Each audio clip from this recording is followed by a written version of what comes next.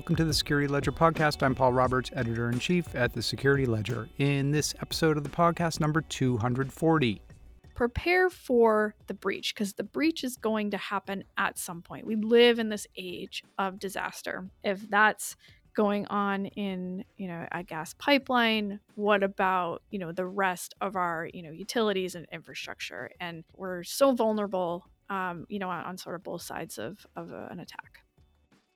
The Biden administration entered office with a lot on its plate. In addition to a raging pandemic, Washington, D.C. was still sweeping up the broken glass from the worst attack on the nation's capital since the British sacked Washington in the War of 1812. On the cyber front, Biden's January inauguration came just weeks after the disclosure of one of the most serious and significant cyber attacks on the U.S. government ever, the hack of IT management vendor SolarWinds by a group believed to be affiliated with the Russian FSB. The administration set lofty goals for improving the nation's cyber defense, including issuing a cyber executive order and appointing key new leaders for government agencies, including CISA, the Cybersecurity and Infrastructure Security Agency, as well as filling a new position, the National Cyber Director.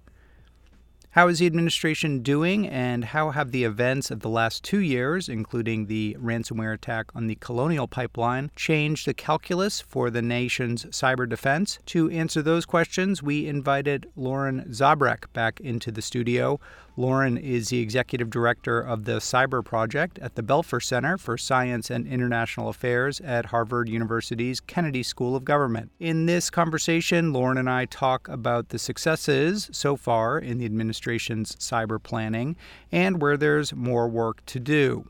We also dig into how incidents like the Colonial Pipeline attack have amplified calls for federal, state, and local governments to shift right in their thinking and strategies, focusing not just on detecting attacks, but on the potential impacts of successful cyber attacks on critical infrastructure and the economy. To start off, I asked Lauren to tell us about herself and the work she does for the Cyber Project at the Belfer Center. Okay, welcome back to the Security Ledger podcast. And with us in the studio, we have Lauren Zabrak back for a conversation. It's been a while, Lauren. I think it was February of 2021 when we last spoke, just after the inauguration. I know it seems much longer, but also really short too, right? Time just seems to not matter anymore. So I reached out to you again, Lauren, because you posted a link, I think, to LinkedIn on an article that you had co-authored that I thought was really, really interesting and I think encapsulates a lot of the kind of what's going on right now in the cybersecurity and national defense space. And I wanted to get you in to talk about it. But for our listeners who maybe didn't check out our last interview, and I will definitely link to that in the blog post so people can hear that as well. Tell our audience a little bit about yourself and the work that you do there at the Belfer Center at Harvard University. Sure. Thank you, Paul. And I really appreciate you having me on again. So as you mentioned, my name is Lauren Zabrak, and I run the Cyber Project at the Harvard Kennedy School, which is essentially a policy-relevant research program within the Belfer Center, and that's a Harvard University-affiliated think tank. My driving vision since coming into this role has been cybersecurity is national security. And so using that, just that's been what's been driving the research that we've done, whether that's on international issues, collaboration and norms and things like that, to the domestic side of the house. So also collaboration and workforce and diversity and things like that. It's all related. I've been here for about 3 years and been able to do some really interesting stuff. Very grateful. And can you just talk a little bit about your own background and your path to the exciting world of cybersecurity? Yeah, absolutely. And it's funny. I think a lot of people have come to cybersecurity from different areas, and so I think highlighting those stories is Big important for those time. Yeah. people who, are interested and are like, oh, I don't know if I can do it. Yes, you can. So I started my career in the military. I was in the Air Force. I was an intelligence officer. Got out after a couple of years, about 5 years, and did a brief stint in consulting. And then I actually went back into the government as an intelligence analyst as a civilian. And I was doing counterterrorism work. Then in 2015, 2016, we moved up to the Boston area, so had to leave government. And I was lucky enough to join the startup Recorded Future when it was very, very early on. And I started out as a solutions engineer. I was demoing software, and that's when I was just really learning about everything cyber. And while that was very new for me and something I had never done before, it actually was one of the best things that could have happened because it gave me this really incredible view of the landscape, right? Like the small, medium businesses, state and local governments who were really dealing with these issues head on. And, at a time where some major breaches and attacks had happened, but some hadn't happened yet. And just to sort of watch these organizations deal with that and say, what kind of investment should I be making, in cybersecurity? What should we be doing? It really led me to want to get into cyber policy because, I was like, I feel like we can do this better as a country. And that's been sort of what has driven me since then. And I was lucky enough to get into the Harvard Kennedy School as a student, did my master's there, and then came to this project right out of school. So yeah, it's been really amazing, and we've done some really awesome work. The fellows, the students, the staff here, it's really been wonderful and awesome to work with everyone. So when we last spoke, Lauren, it was again just after the inauguration.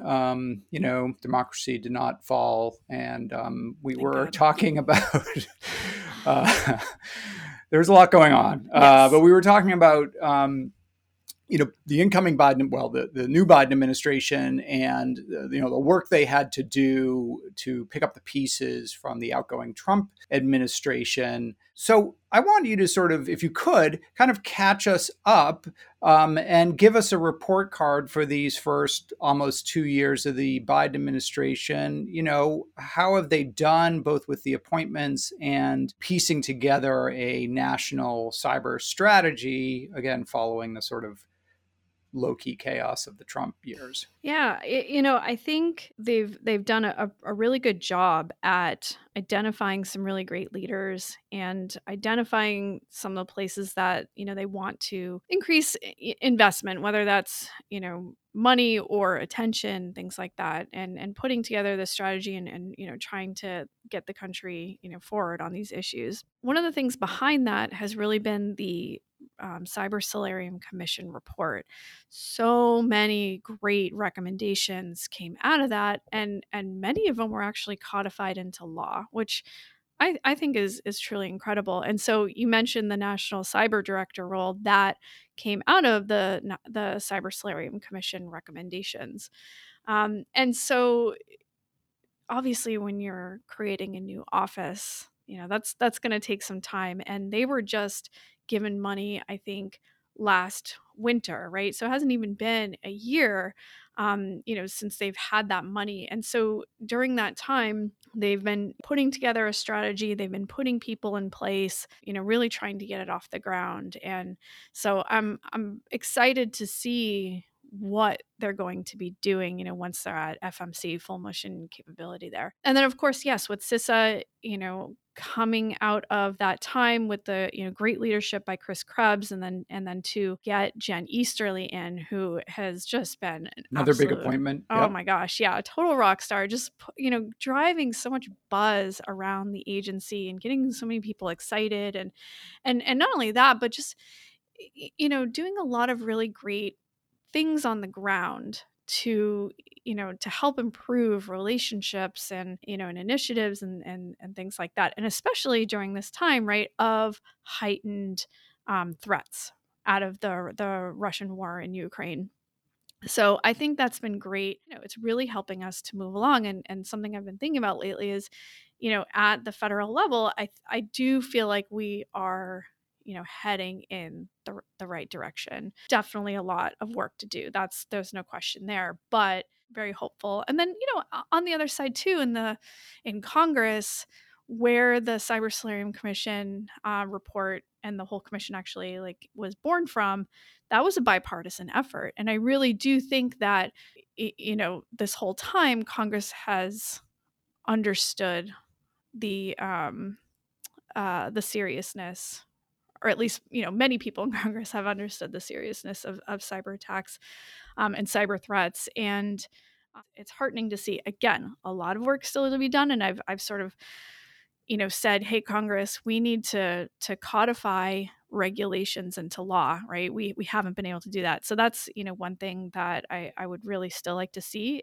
So, I mean, you mentioned there has been a lot of funding coming to localities. I think there was some legislation passed actually just focused on like K through 12 cyber threats, right? And then there was money for localities to address cyber risk in some of the COVID bailout bills that passed. One of the problems with that is that there is not a lot of coordination for how that money gets spent, and ensuring that it is spent in ways and on things that are productive and that complement each other, right? Could you talk about that? I mean, just the lack of big vision and plan that encompasses both, the national, federal level, state governments, all the way down to local communities.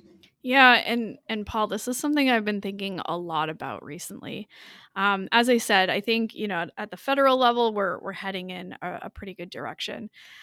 I think where we need to focus now is the state and local level. And I've been sort of exploring, at least what's going on in New England, right? I've been talking with various people. And so, for instance, in Massachusetts, we have Mass Cyber run by Stephanie Helm. It's a great organization, Yeah. quasi-governmental, really focused on the ecosystem. I know in the state legislature, they have formed a joint cybersecurity committee. They've held a couple of hearings. But overall, like, who's sort of generating, policy, like you said, the strategic vision for cybersecurity in Massachusetts and across New England. This is something I'm thinking a lot about, like, because every state is different. Every state kind of does things differently. Interestingly, I've been having a lot of conversations with this organization in Florida called Cyber Florida. And they were created out of statute by the state legislature. State organization. Yeah, exactly. And they sit at I think it's the University of Southern Florida. And they provide awareness, they provide training, and they're also doing public policy on these cyber issues. Like, their goal is to become, Florida is a very strong cyber, entity, right? So they're doing a lot. I'm like, this could potentially be replicated, I think. Yeah. Exactly. Yeah. So, and lots of universities up here in New England.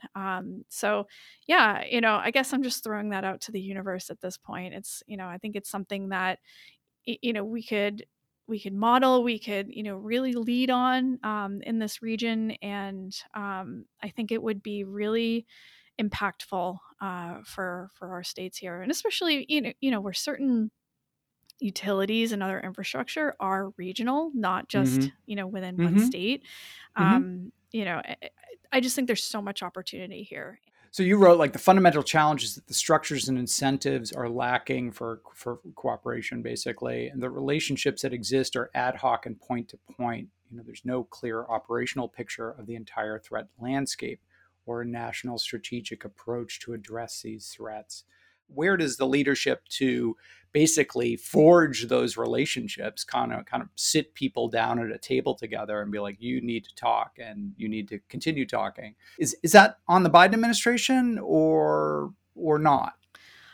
I think part of it is, and so we had written about this. We wrote a paper in my first couple of years in this role, and it was published last summer, I believe, and that was really exploring how we can get to better operational collaboration, as you mentioned. And we did an op-ed, or more like an article, I guess, just recently that was published in the War Yeah, on the we'll Rocks. include a link to that article as well. It's a great article. Thank you. I appreciate that. And that was based on the paper, but with some updated thinking and, but really taking that idea of putting the structures in place. And so I've argued, yes, we have FBI field offices with, cyber, agents, capabilities, and analysts and things like that. But we really need, in my opinion, these places for people to come together and to build this unity of effort and to build the trust. Trust, I think, is one of the number one things that we need, and making those relationships and creating plans and exercising them, because that old saying goes, you don't want to be handing out business cards during an event. You want to know who to call. You want to know what you're supposed to do. And so I think what better place to do this is within the regional offices that CISA already has. They're embedded in I think 10 different regions, and they have different representatives from CISA and leaders and things like that. But if we can get people from the community, from state and local governments, from FBI, from FEMA, from private sector companies like the major companies, the utilities, things like that, essentially bringing people to the table and giving them a voice, and creating those relationships, having people sitting side by side doing this analysis and sharing information.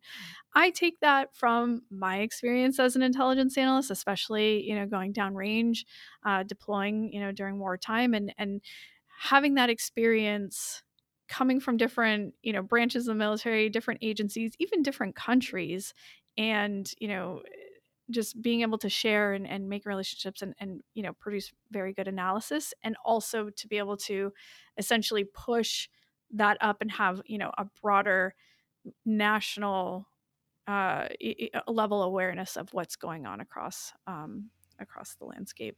Okay, so two major hacks, let's just say in the first part of the Biden administration that Warrant mentioned, and I think they're very different from each other and probably necessitate different responses. But I'm interested in your take on it. The first, obviously, is solar storm, solar winds, which predated President Biden taking office. Huge supply chain compromise of solar winds, Orion product, huge impact in both the government space and private sector. The other was the Colonial Pipeline hack, huge impact in terms of,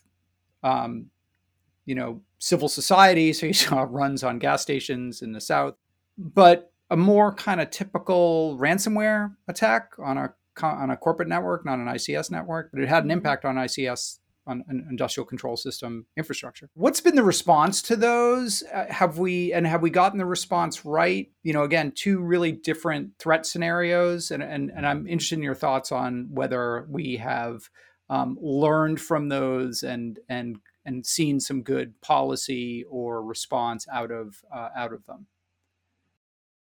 I think we learned sort of the impacts of the different kinds of threats and what can happen. So you mentioned solar winds, and that was a supply chain compromise, and more of an espionage operation at this, I think at this point in our understanding of the event, then it was an espionage. But that's not to say that there was no damage and no issue from that. The fact that it could happen and that it had, these actors were able to breach, very sensitive networks is a huge problem, and obviously goes to demonstrate the capabilities of those particular groups, and in that showing there's that cyber offers stealth and reach, and we just don't really know, right? We don't have that full picture of what's going on. I'm sure there's some sort of operation going on right now that we're unaware of, right? And to prove that, safe to assume, right? And I'm sure you're tracking on this, but those two new industrial control systems malware families that were discovered earlier in the year. Thank God they were discovered before they could have any sort of impact. And I credit the analysts, both in government and in the private sector, for being able to identify and attribute and warn the public very quickly. But that just goes to show that the capability and the intent is there, right? So, and then of course, you mentioned the Colonial Pipeline attack. Yes, you're run of the mill ransomware, yes, but in a completely different context where it was on our critical infrastructure. And I know we throw around that term a lot, critical infrastructure. For the public listening, think our public services, our public safety are essential services. So this impacted a gas pipeline. And yes, while it did not impact the actual industrial controls, it still made the company shut down operation because they just, they paid the ransom, but which is kind of a key distinction, right? We talk about the vulnerabilities of industrial control systems, and yet Colonial kind of showed that risk really extends to traditional IT networks as well. Absolutely. If those are backing up industrial control systems networks, or the company needed to operate the ICS relies on that IT network, well, then that's kind of critical infrastructure too, right? Exactly. Yeah. And then look what happens. They have to shut down delivery for days, and like you said, created a run on gas. Well, what happens if that's water or other sort of energy generation and things like that? Those things have real serious impact on our public safety and our well-being.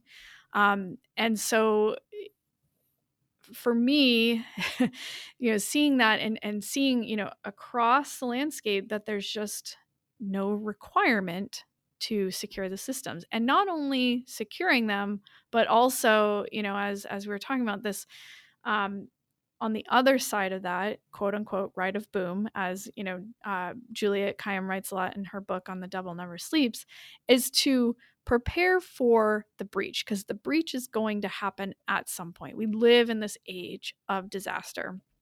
And so, one of the things that she writes about in her book is the fact that this attack happens and they don't have a plan to mitigate it. It's, is it just like an on-off switch? Like that to me is a huge problem.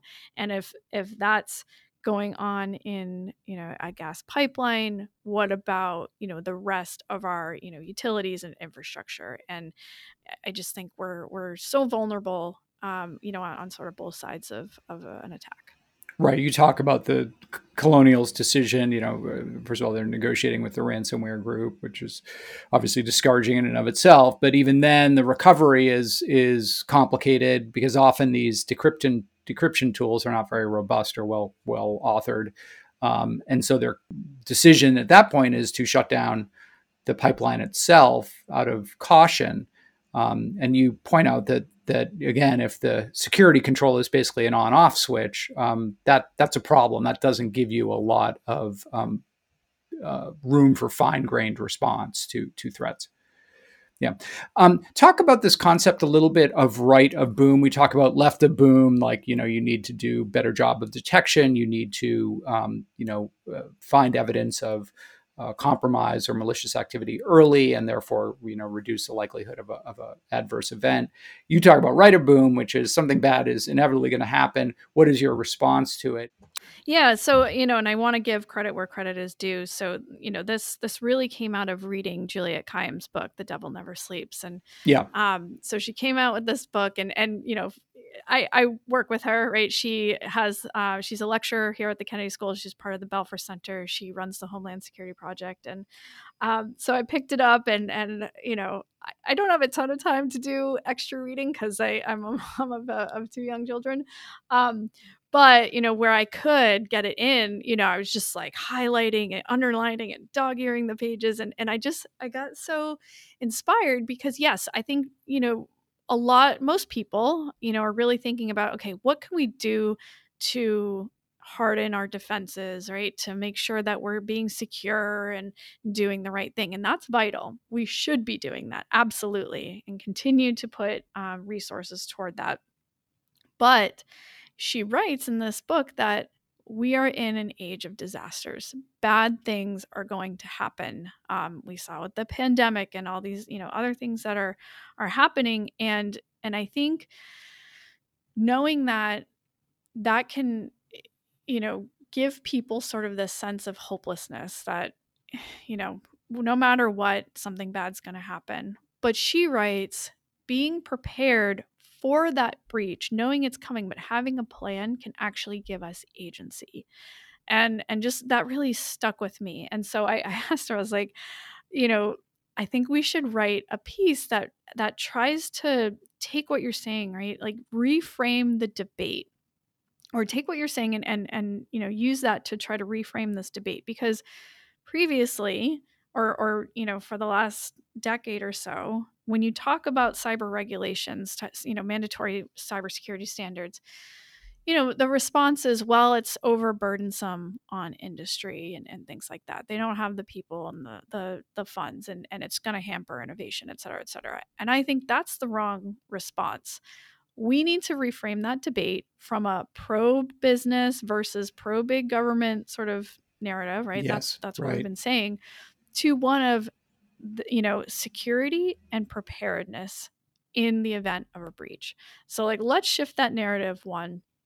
And then as we're doing that, as you were asking, what does that mean, to go right of boom?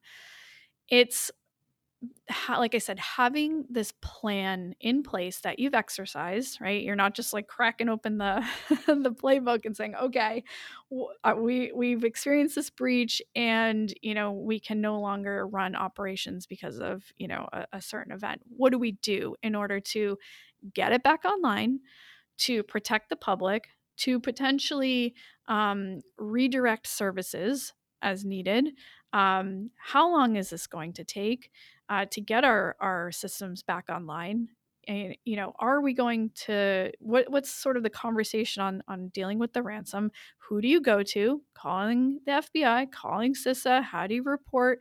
There's a whole host of things that you need to be able to have a plan and have been thinking about before it actually happens. And we actually wrote about this a little bit too in our piece in Harvard Business Review with Paul Kobe, who I know we all talked together last time. This is this concept, people have been kind of talking about this recently, called the continuity of economy. So what happens when something impacts our public safety and essential services? And like Mark Montgomery, Samantha Ravitch, they've been really talking about this at the Foundation for the Defense of Democracies. So they've done a lot of really good work on this. I think it was in the 2021 NDA, the president has to have a plan on this within 2 years. And and working with the different states. So different states have different levels of preparedness there. Some are thinking a lot about it, some aren't. And so I think we all need to raise that, collective level, work together, have these plans. And because at the end of the day, it really goes to, and Samantha Ravitch writes about this a lot too, is it goes to our concept of deterrence, right? If an adversary or a criminal thinks, well, nothing's going to happen if I do this, then they're going to do it, right? If they have the intent and the capability to do so. But if they know that the response is there, the security is there, that we're prepared, and we're prepared to not only act to protect ourselves, but also, to take swift action and impose costs, that is a deterrent.